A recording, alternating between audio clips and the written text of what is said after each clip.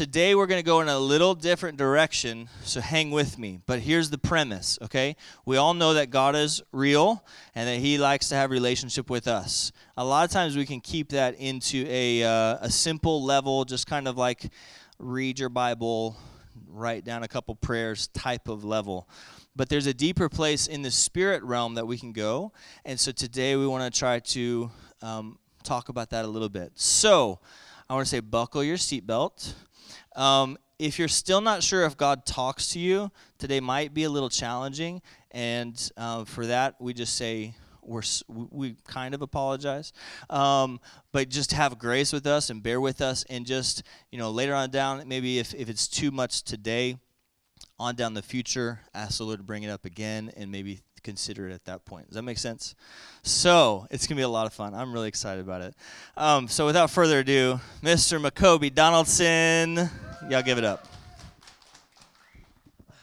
Thank you. All of what he said just makes me a lot more excited. So I don't know if that's good or bad. All right, I'm going to be 15 minutes, period. So if I go over 15 minutes, just start walking out. Okay. Well, I'll come back when Grant starts to preach, but, Right, there you go. Okay, so we've been talking, like Grant said, about spending time with the Lord. A lot of in the physical realm. What does that look like? Reading your Bible, worshiping, things like that.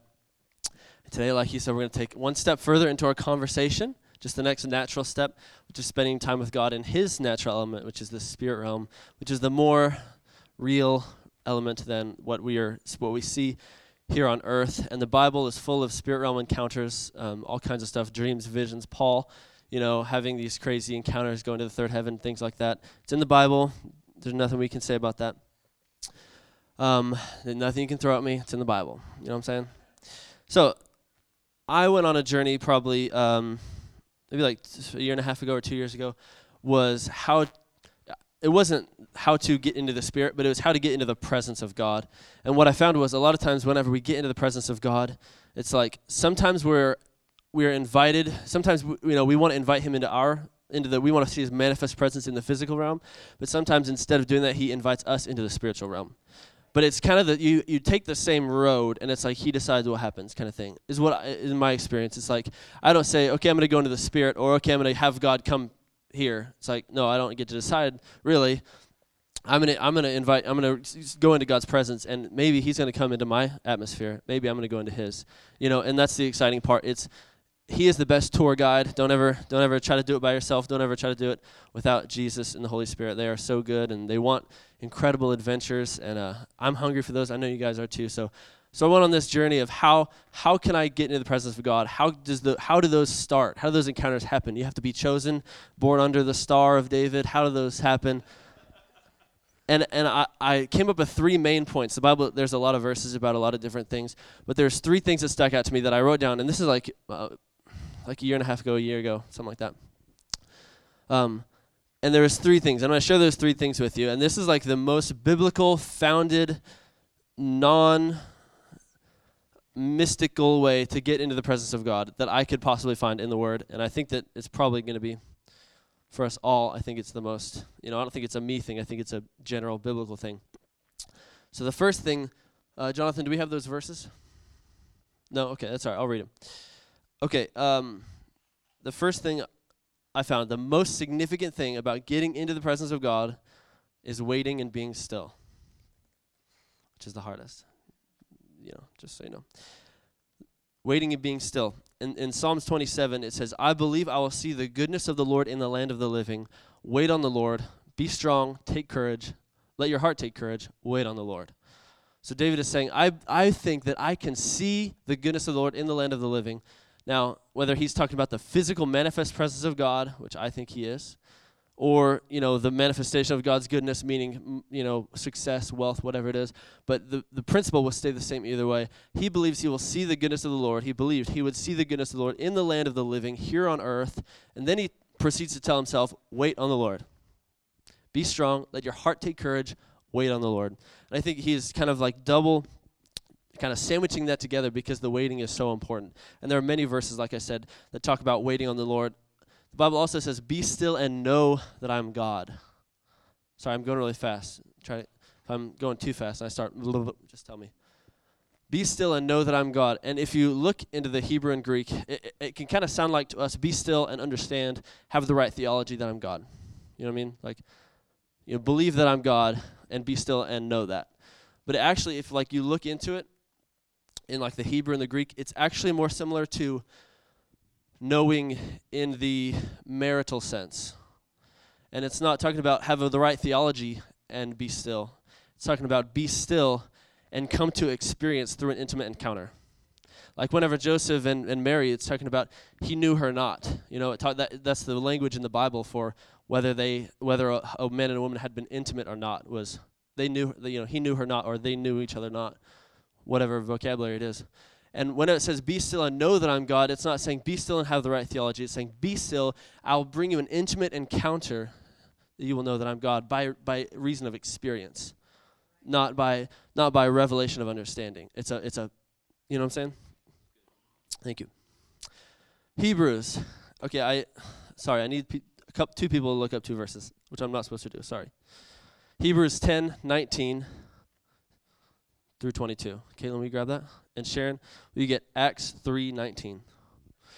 Okay, and the second most significant thing I could find about getting into the presence of the Lord or inviting the presence of the Lord to you is being clean in the purgatory of sin. Repentance, what? Hebrews 10:19 through 22. And I think this is the Acts one is probably one of my favorite verses. You got it? Acts 3:19? Go ahead. Yeah.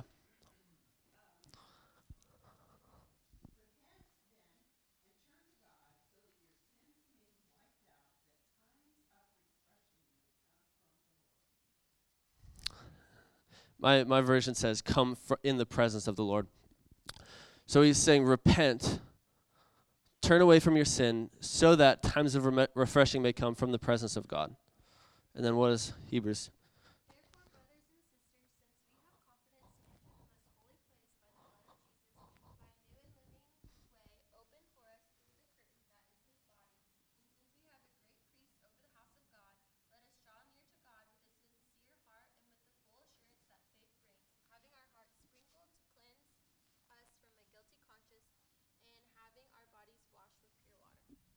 Did you guys hear that?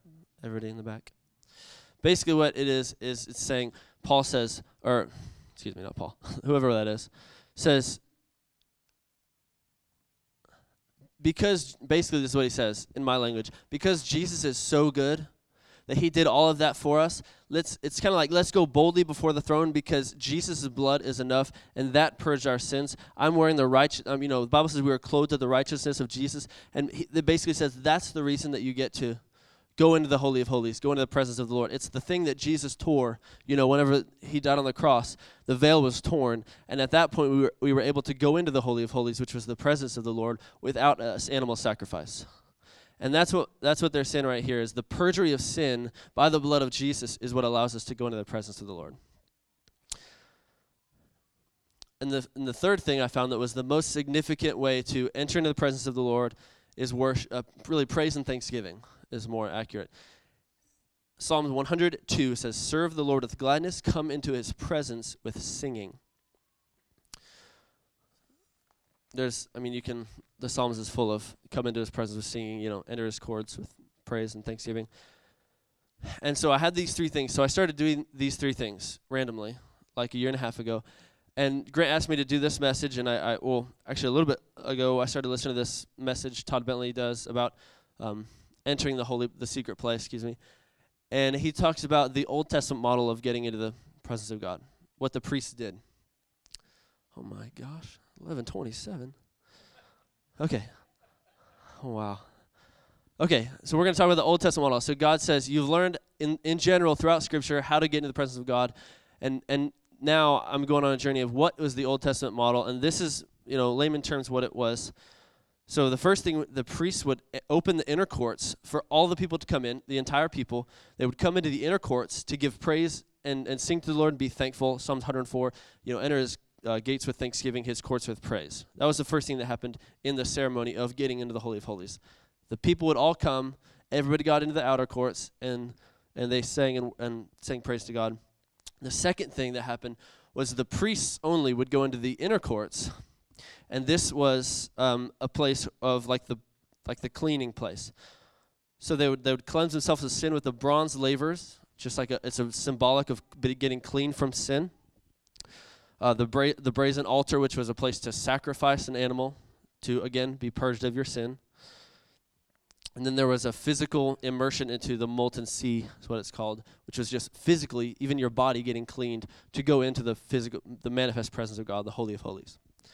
And the third one, of course, the chosen priest would enter into the Holy of Holies. He would tend to the incense, and it would create a cloud, and then he would lay on his face, and he would wait for the Lord.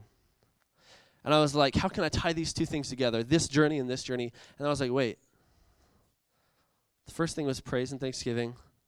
The second thing was the cleansing, the purging of sin. And the third thing was, it's the exact same model that we use today. I was like, oh, that kind of makes sense. It's the exact same thing they did is a shadow of the things to come. And that's what we do today. So we don't have to do like the physical stuff of like sacrificing because like it said in Hebrews, Jesus' blood cleansed our hearts.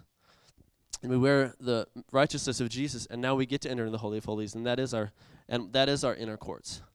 So a lot of times when we pray, you don't just automatically get into the presence of God by entering your little place that you pray in. Sometimes it's like, okay, thank you, Jesus. You're so good. I love you. Thank you. I sing praise to you.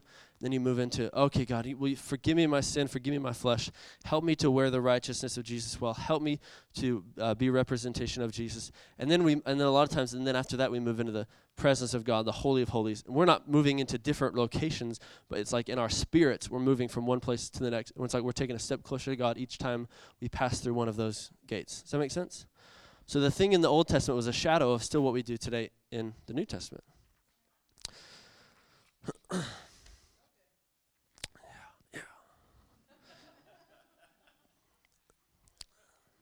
So as I began to do these things, like a year and a half ago, I began to put these things into practice, and even just recently, which I'm no expert yet, but I do have some really incredible stories to tell you guys, just to get you hungry for what can happen and what does happen. I know a lot of you probably have incredible stories that would blow all of our minds. I actually know several people in the room that like jaw drop, like, that happened to you? Like, you experienced that? Because God does take us into the spirit realm, and we have these incredible encounters that are literally beyond our physical mind to understand. So while I was pursuing this stuff, one day, like it was like a 3-ish day period. I don't know. I don't want to say exactly because I don't remember fully, but it was a 3-day period where I physically heard footsteps behind me everywhere I went. I was freaked out. Just as much as you might be hearing that. I was like, I remember having my conversation with Rachel. If I have an encounter that I don't understand, Rachel. I was like, Rachel, like, I don't know about this. I hope it's good. It wasn't fear, but it was like nervous and excitement, anxiety kind of stuff. It was just like a mixture of these emotions in me.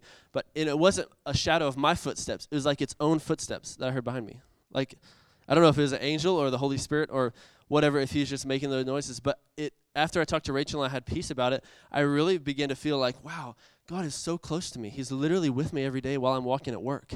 I didn't have a car at that time. I was riding my bike to work every single day. And I would walk to the movie theater. I think I was dating Caitlin at that time. I walked to the movie theaters to meet Caitlin for a movie, and going into the Warren Theater, footsteps behind me, but not my own footsteps, not even like a echo of my footsteps, like a own pair of footsteps right behind me for 3 days. It was nuts. It was crazy. And then it went away, and it was awesome. But it was a great encounter. Like, wow, God, you're so close to me. You love me so much. Like, you are here with me. Truly, when you say that you are with me, you are with me. It's not this theological God fills the atmosphere, fills the air, which he does, but it's like he's here with me, like literally. And that was the fruit of that encounter. It's like he's so close. I know. Okay, one time, 2 minutes, gotcha. Skip a couple. Let's see, what are my favorites? Okay, This one time I was sitting, waiting in the presence of the Lord. I was doing like what the Bible said. I gave him thanks. I was just giving him praise and thanks. And I was, and then I had moved into, God, forgive me my sin, cleanse me. I just, the blood of Jesus, wash me in the blood of Jesus. And then I would just sit crisscross applesauce on the floor and just wait. It's kind of like meditation, but it's just like waiting on the Lord, just be still. No, I want to experience that God is real. And my eyes were closed. This is when I lived with 3 other guys. And I physically felt a hand on my knee, and it scared me. Like, it wasn't like I felt like a brush against my knee. It was like 5 fingers, like hand on my knee. I was like I was I was like, and it scared me so bad. And I thought Reese had like run in there, like touched my knee and ran out, and I like yeah, it doesn't sound far from the truth. But it was God. It was God or an angel, but it's just like, he's so close. I'm sitting here being with him. He didn't do it to fill me with power. I didn't feel electricity or fire. It was just like, I just love you, and it's intimacy. That's be still and know that I'm God. It's an intimate encounter with God. And ever since then, it's like, he's so close to me. He's so near to me. When I press into him, he really does draw near to us. When we draw near to him, he really does. And I just love the fruit of those encounters. Can I go over just a little bit? Okay. The last experience of mine I want to share is at work. I've had like probably 5 or 6 times this has happened, and I would just be at work, and a lot of times after I do my work at work, I just try to avoid people so I can spend time with the Lord, and which is not bad because other people get the good stuff, the sales. Anyway, I'm really getting the good stuff, but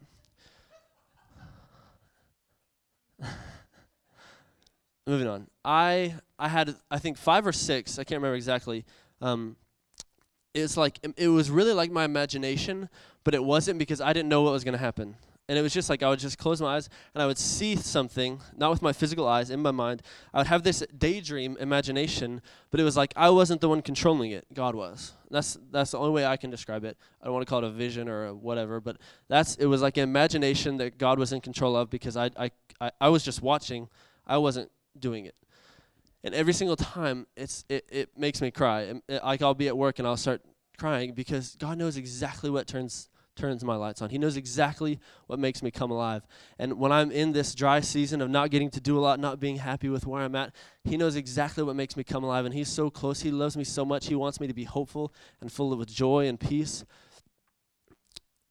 And he just gives me exactly what I need. He knows exactly what I need. I could never think of the stuff that he gives me. I could never, like, I wish, but I could never, ever be that creative and give me, like, make me come alive in exactly the way that my heart beats. Like, I don't even understand that or know that, but he does, and he gives me these imaginations that literally make me come so alive, and I'll just be crying because of how good he is.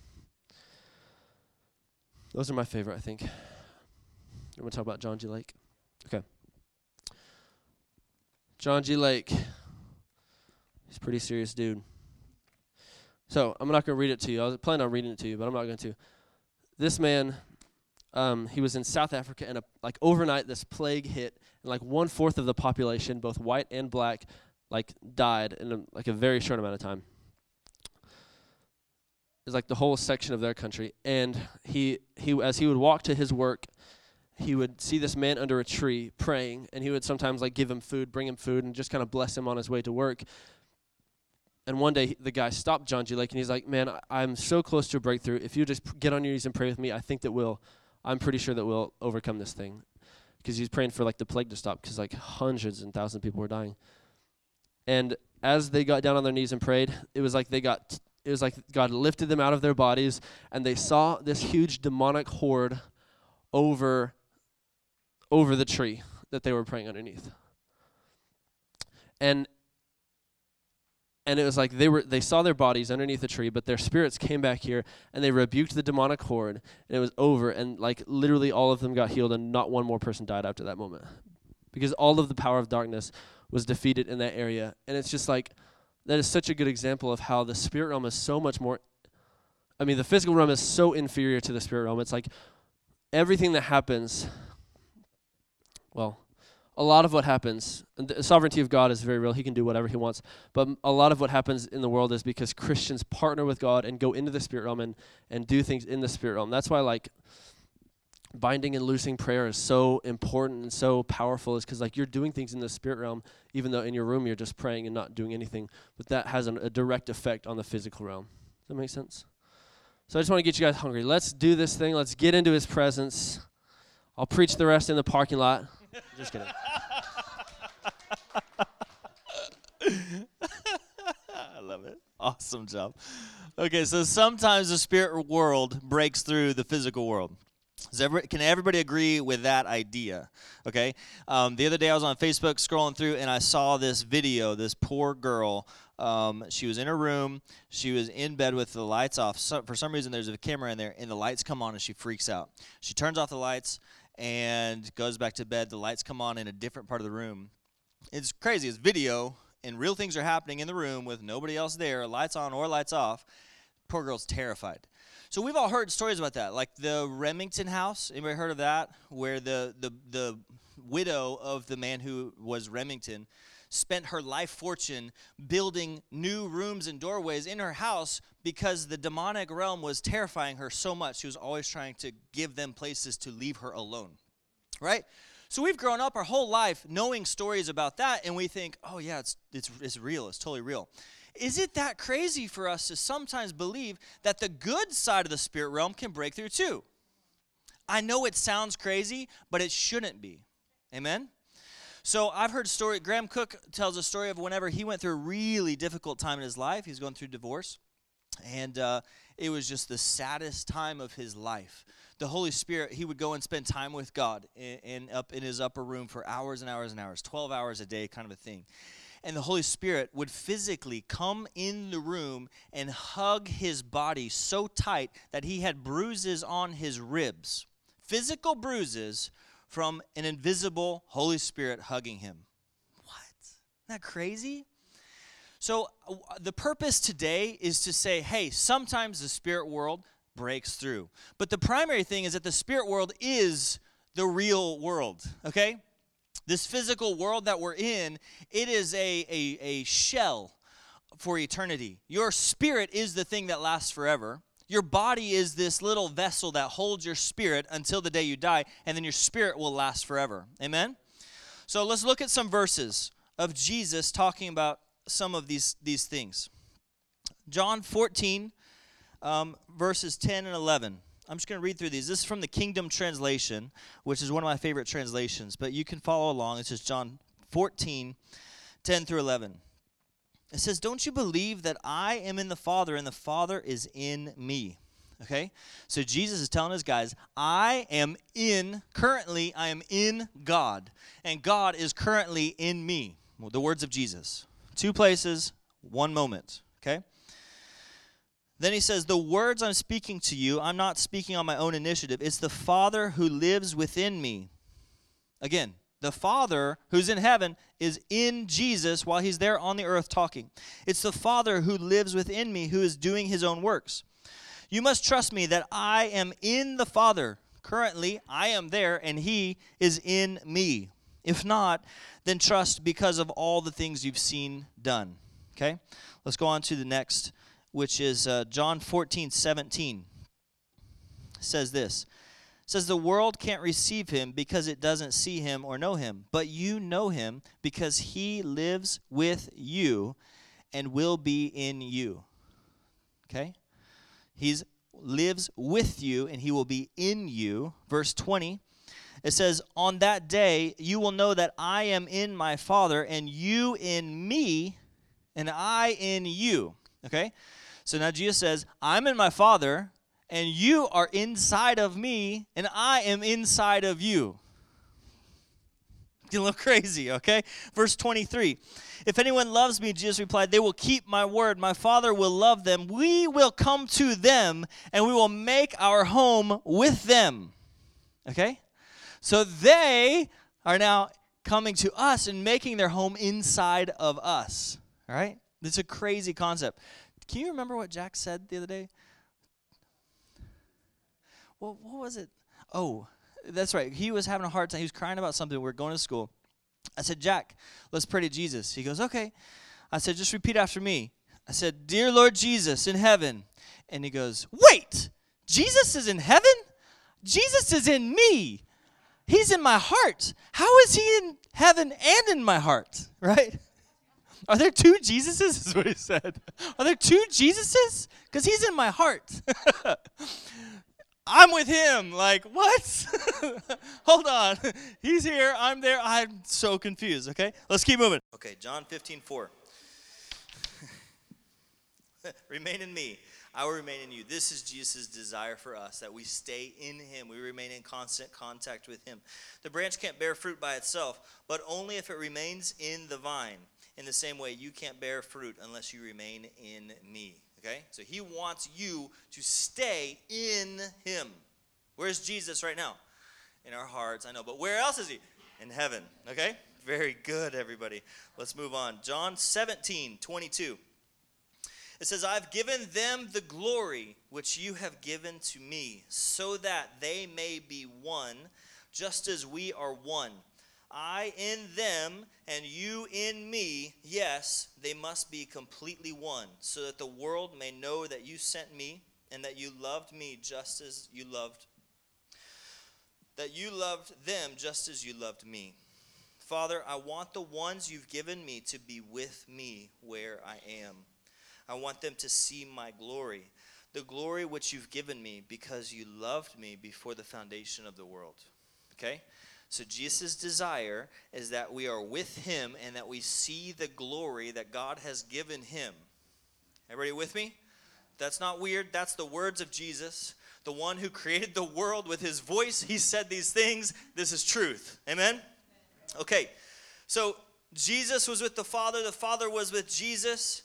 He is in us. They are in us. Their home is in us, but also our home is in them. We are on the earth in our body, which is a temporary vessel until we end up in eternity with our spirits. Our spirits are alive. Our spirits currently are also in Jesus. Where is he? In heaven. Ephesians chapter 2. Take a look. This is 1 through 22. I'm going to try to blaze through it, just because it's all so good. So where do you come into it all? Well, you were dead because of your offenses and sins. That was the road you used to travel, keeping in step with this world's present age. In step 2, with the ruler of the power of the air, the spirit that is, even now at work among people whose lives consist of disobeying God. Actually, that's how all of us used to behave, conditioned by physical desires. We used to do what our flesh and our minds were urging us to do. What was the result? We too were subject to wrath in our natural state, just like everyone else. Okay, hit pause. Notice, he said the ruler of the power of the air. Who is that? The devil. Okay. Verse 4. But when it comes to mercy, God is rich. He had such great love for us that he took us at that very point where we were dead through our offenses and made us alive together with the King. Yes, you were saved by sheer grace. He raised us up with him and made us sit with him in the heavenly places in King Jesus. Okay?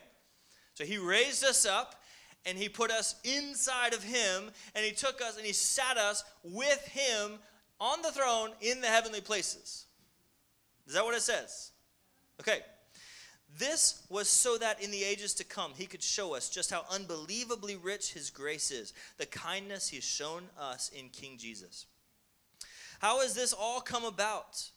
You have been saved by grace through faith. This doesn't happen on our own initiative. It's God's gift.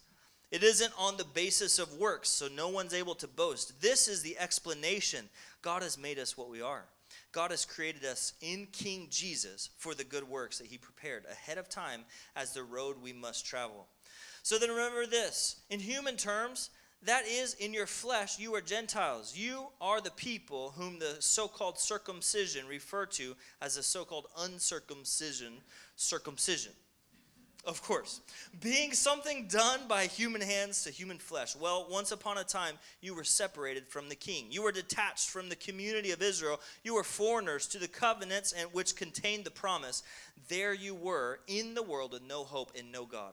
But now, in King Jesus, you have been brought near in the king's blood. Yes, you, who used to be a long way away. He is our peace, you see.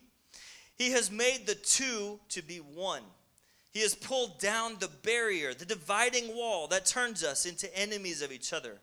He's done this in his flesh by abolishing the law with its commands and instructions. To the point, all this was to create in him one new human being out of the two, so making peace. God was reconciling both of us to himself in one single body through the cross by killing the enmity in him. Almost done. So the Messiah came and gave the good news. Peace had come. Peace, that is, for those who were a long way away, and peace, too, for those who were close at hand. Through him, you see, we both have access to the Father in the one Spirit. This is the result. You are no longer foreigners or strangers. No, you are fellow citizens with God's holy people, and you are members of God's household. You are built on the foundation of the apostles and prophets, with King Jesus himself as the cornerstone. In him, with the whole building is fitted together and grows into a holy temple in the Lord. You too are being built together in him into a place where God will live by the Spirit. Amen. You just had your daily Bible chapter reading. Check. Okay? So Jesus has created one body. So now instead of all being separate bodies, he's created us one body. So all of us together in the room today are one body. All of the saints who have gone before us and us together are now currently one body. All together in Jesus, who is currently seated where? In heaven on the throne. Everybody with me? Are we moving along? We trying to get where we're going? Okay. So, you're first and foremost a spirit being, okay? Your body's a shell. You're primarily a spirit. Your spirit's going to last forever. The spirit realm is more real than anything we can see with our five senses. And throughout the whole Bible, you'll find evidence of the spirit realm being real. God is a spirit, okay? God is a spirit. God, when he speaks to you through your spirit, okay? Satan is a spirit. All the demons of hell are angels that have fallen. They are spirit beings. When they speak to you through the spirit, okay? Your spirit is your connection from your flesh into his realm, okay? That's like the bridge. That's the point where it all comes together for you. So Ephesians 6:12 through 13, it says, the warfare we're engaged in, you see, isn't against flesh and blood. It's against the leaders, against the authorities, against the powers that rule the world in this dark age, against the wicked spiritual elements in the heavenly places. For this reason, you must take up God's complete armor. And then when wickedness grabs its moment, you'll be able to withstand, to do what needs to be done, and still to be on your feet when it's all over. Okay? So, the spirit realm, it's real. That's where the real battle happens. That's where everything happens.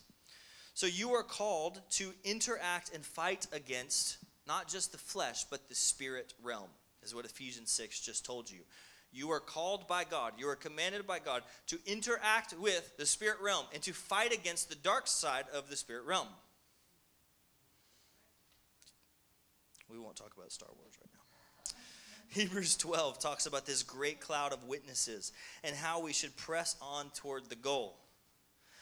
When it's talking about this great cloud of witnesses, it is implying that the saints of old, listed in Hebrews 11, and everybody that's gone before us, are currently, presently watching you.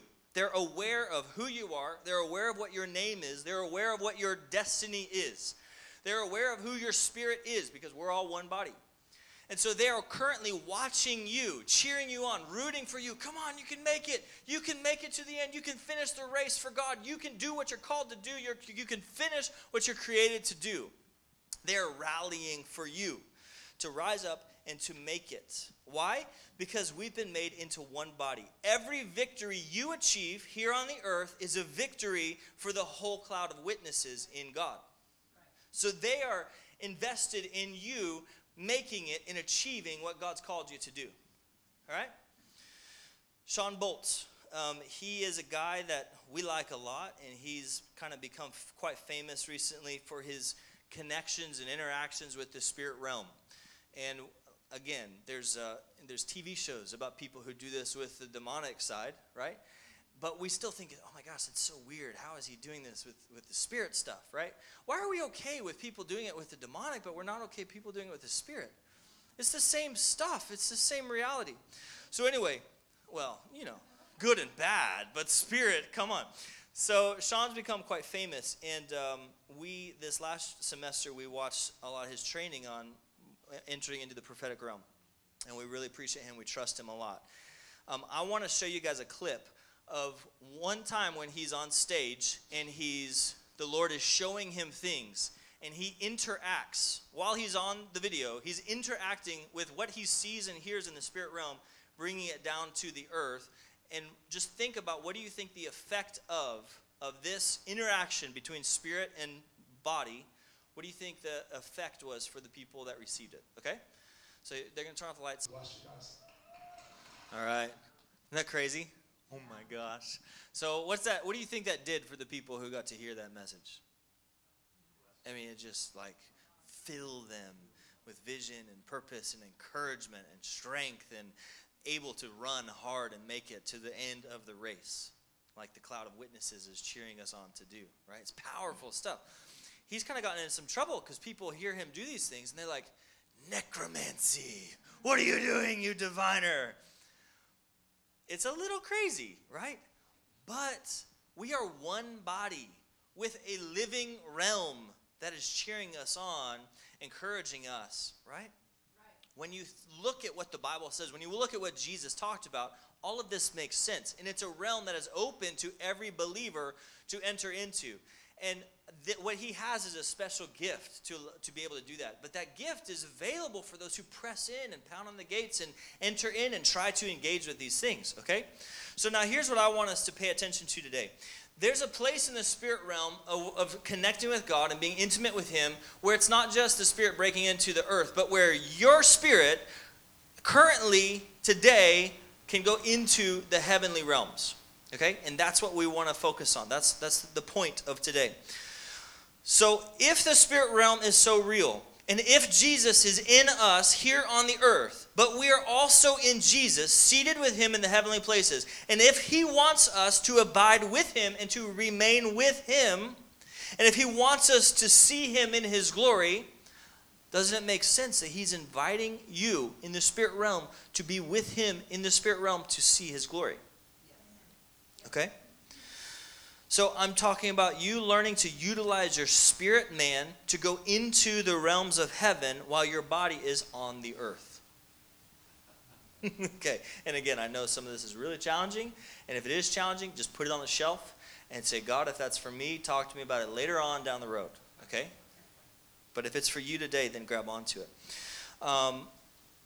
So how do we do it? Let's just get into it quite practically. How do you get into it? I learned from a guy that we listened to that talked a lot about it, and some of the stuff he talked about had no biblical backing, and it seemed like, sounds right, but there's no scriptures to really pound it in. But then the more I read the scriptures, the more I would see little veils being opened, where I would read a verse that I'd read 1,000 times before and then realize, oh my gosh, that's talking about the spirit realm. What? And then, okay, I'm gonna try. I'm gonna just see what happens.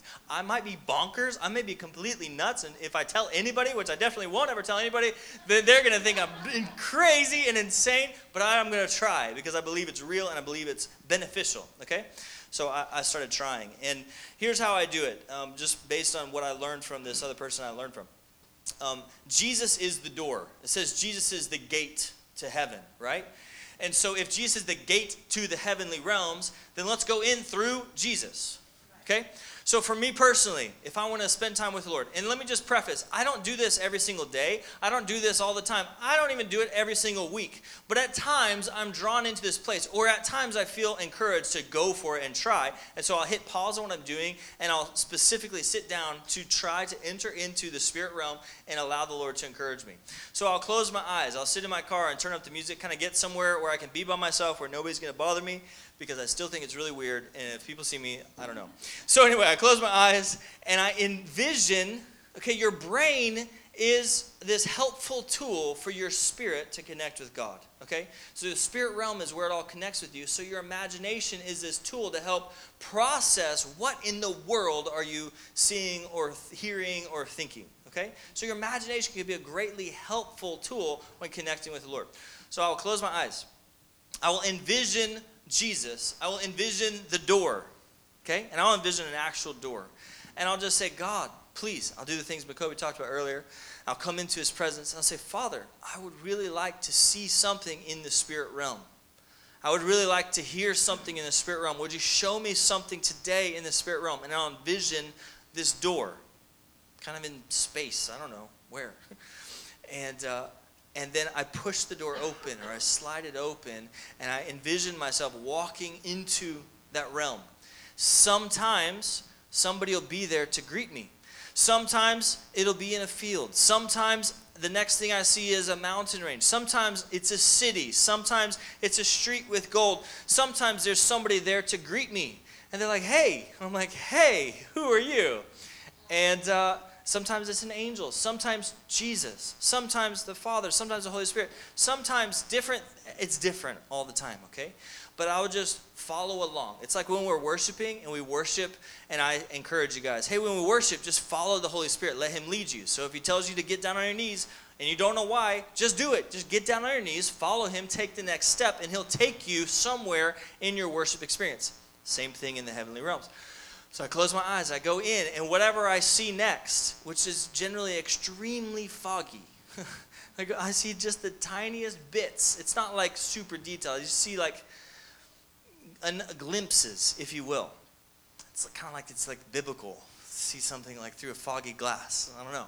So I see somebody, and then I just kind of go with it. And sometimes we just walk around and have fun. Sometimes somebody's talking to me, telling me things. Sometimes somebody's praying for me.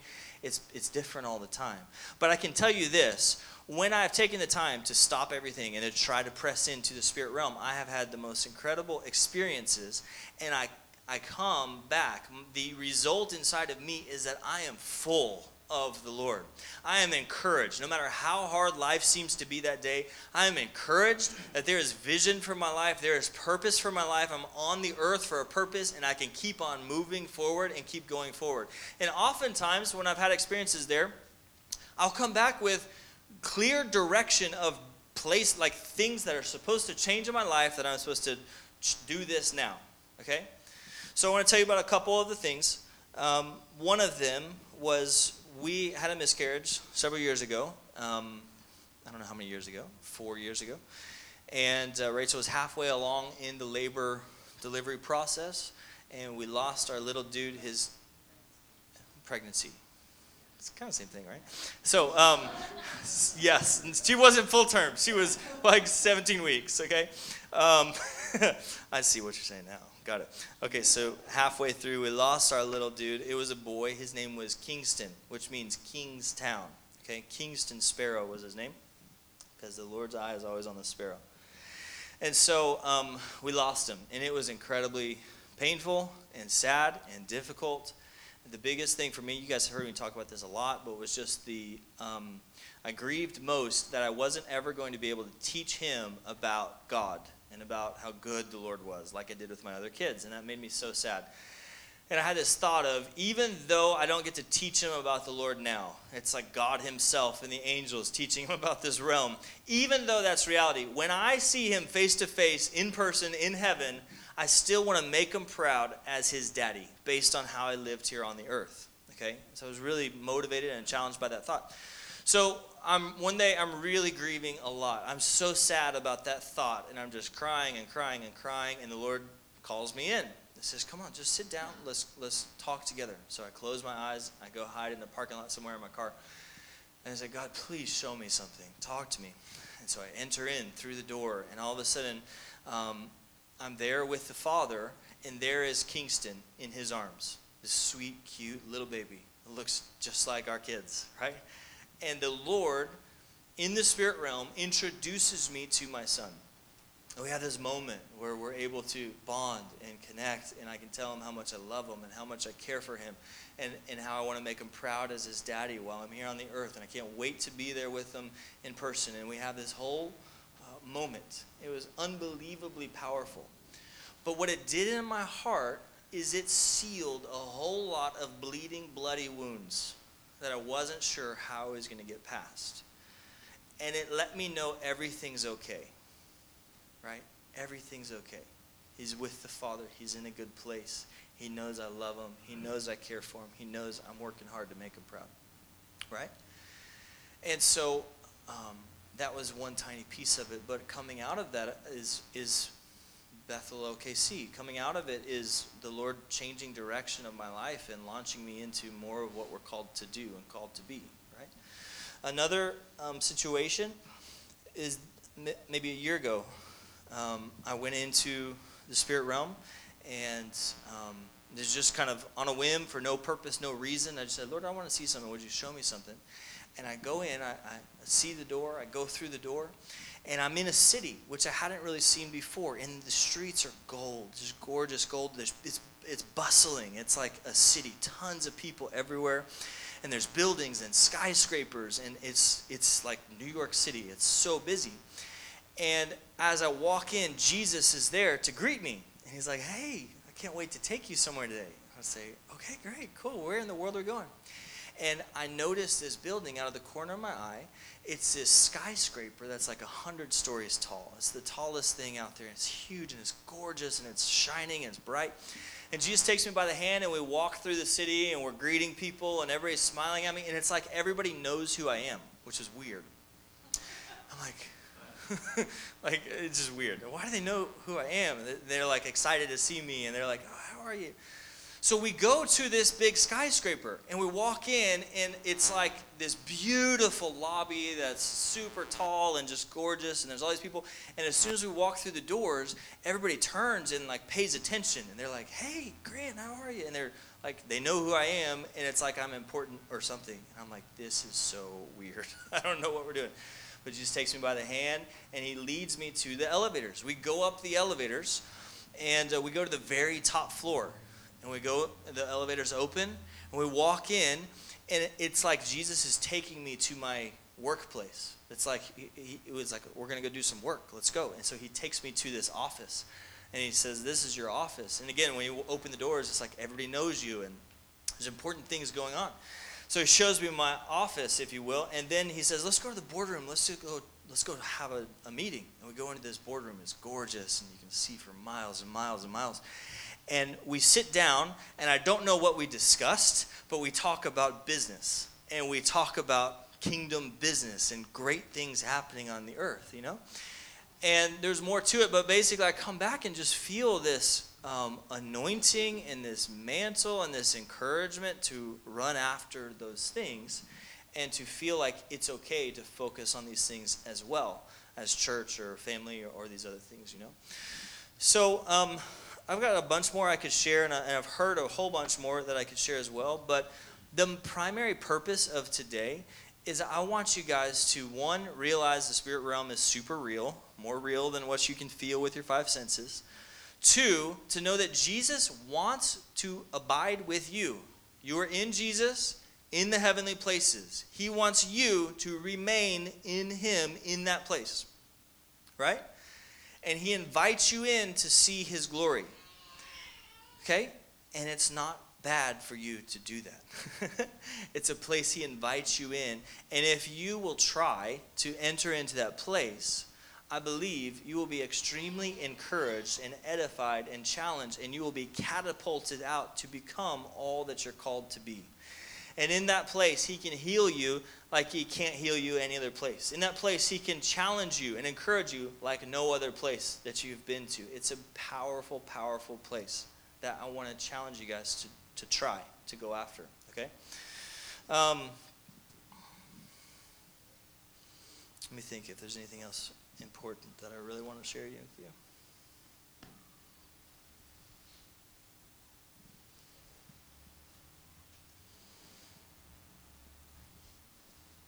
I think, too, as you learn to become more confident in that realm, the Lord will use that realm to do spiritual work on the earth, okay? So kind of like what we saw with Sean Bolts, kind of like what McCoby talked about with John G. Lake and the tree. I've heard a lot of stories of people where revival was taking place, and they're preaching the gospel, and nothing's happening.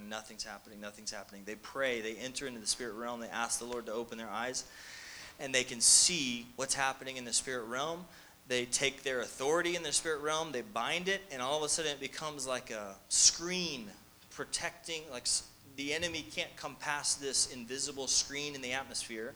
And the next day, revival breaks loose on the earth with real people, real humans who are heart beating today, right? It's something that we're called into. It's something that most believers never get to, but it's a shame that that's the reality. And I want to challenge you guys to be okay pressing into that place. How do you know if what you're seeing or feeling or hearing or thinking is totally nuts, or if it's something that you should kind of be okay with and believe?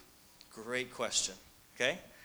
Number one, is it biblically based? Does it support what the Bible tells us about who God is, his character, okay? Is it glorifying God? Is it glorifying Jesus? Is it glorifying the Holy Spirit? Or is it glorifying you? Or glorifying other people, right? Just, is it biblically based? Pay attention to the Holy Spirit. He is your guide. He is the one when you don't understand. Jesus told his disciples, when you don't understand and you have questions and you don't know what to do next, the Holy Spirit is the one who will show you. So get to know the Holy Spirit and ask him, I just had this super weird thing happen. Is that okay? Is that weird? What do you think about that? And let the peace of the Holy Spirit lead you into understanding. Amen?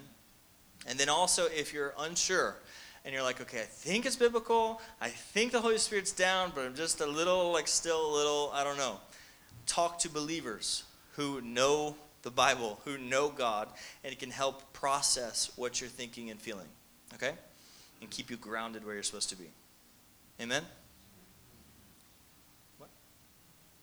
Okay, awesome. I think I'm done. I can't go too far. I just wanted to say really quick, because I know this is a question that I had, which is necromancy. Okay, so in Deuteronomy, the Bible says necromancy is like witchcraft. It's an abomination to God. So necromancy is the practice of talking to the dead. So when we see psychics or people like that on TV that are talking to your dead family members, they're doing something that is illegal in God's eyes, right? And so when we look at, when he's talking about having an encounter and he's talking to someone who's no longer here, like our son or whatnot, it's like, well, how does that work? Because God said that this is wrong. But the difference is whether you are pursuing that conversation or Jesus is bringing that conversation to you. And I just thought this was a really helpful thing to tie into what he was saying, because we want you guys to have your own experiences with the Holy Spirit. It is how you heal up into everything you're called to be. I don't think you can become everything you're called to be without having interaction with God that stretches you. It doesn't have to look exactly like these stories, but it needs to stretch you. That's just how we grow.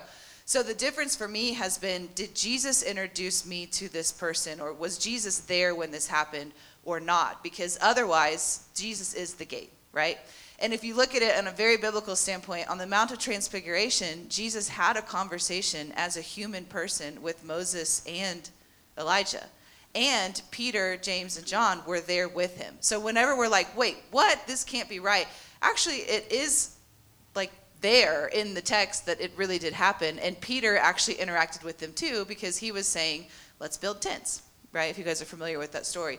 So to me, that's one of the most helpful things. And the other thing I wanted to say is, hearing a story, I know some of you guys have had situations where you have loved ones that have passed away or whatnot, and there's a place of I want to have an experience like that to bring resolve for myself. And I remember yesterday, the day that Grant told me he had this encounter where God had let him meet our son, and I was so mad I could have smothered him in his sleep.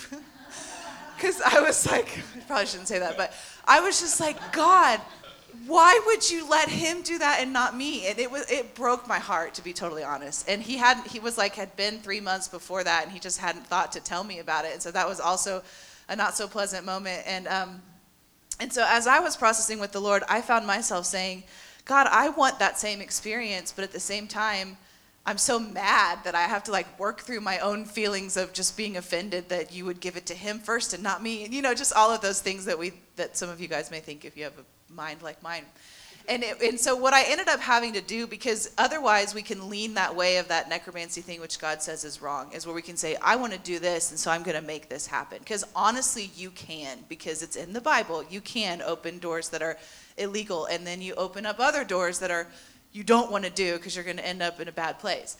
And so for me, it was like, God, I want whatever you think I need, right? Because so we go back to, we trust you, Lord. And so whatever you think I need for healing and whatever you're thinking, okay, I want to have an encounter like this or whatnot, you just submit that to the Lord and say, God, whatever you think I need, I want to be open to that. And then he will do it. And it was like 6 or 7 months later that God came and had allowed me to have an encounter that was completely different than his, but was really incredible. And I can share that with you later. And it was really healing for my heart, but it was totally unlike what I would have wanted it to be in the timing and in everything. You know, I was like, you know, us ladies sometimes just need things done right now. And God doesn't always feel that way. So does that make sense? So I just wanted to balance out a little bit for you guys, because this is something that for both of us has been so tremendously healing, but it's also so weird and so crazy, but it's very biblical. So if you have questions, please feel free to ask. And regarding the spirit realm, I'll just throw it out there because it popped in my mind. I visited one of my clients this last week and dropped off a gift, and she mentioned that they thought their house was haunted. I was like, oh, you know what to do, right? So, and she actually did. She just had forgot, and she'd done it before, and I was like, girl, come on. But I just want to say, if you ever have experiences in the spirit realm or with spirit things, and it's you don't know what to do, or you have questions, or it's scary, anything, talk to us. You have tremendous authority over the demonic realm. They love to mess with you. They have no authority to. So just put on the brakes, kick them out, no big deal, okay? I just want to encourage you. If that's ever happened to you, or, you know, come talk to us. Okay, let me pray for you guys. Let's stand up together. Father, we just thank you that we get to be with you in the heavenly places even right now. What a privilege. We thank you for that. God, I'm asking that you would deposit the truth into everybody's hearts. Anything I've said that is not of you, completely remove it. Wipe it from our memories and from our thoughts. Let us hold on to the truth of what you're calling us into, and the things that you've said and the things that you have for us. God, I'm asking that everybody's walk with you would come alive in a fresh way, that they would begin to press into the spirit realm even more and have their own encounters that encourage them and challenge them and call them to rise up to be all that they're called to be. And we bless them in Jesus' name. Amen. Amen. We love you guys. Have an awesome week. See you later. Goodbye.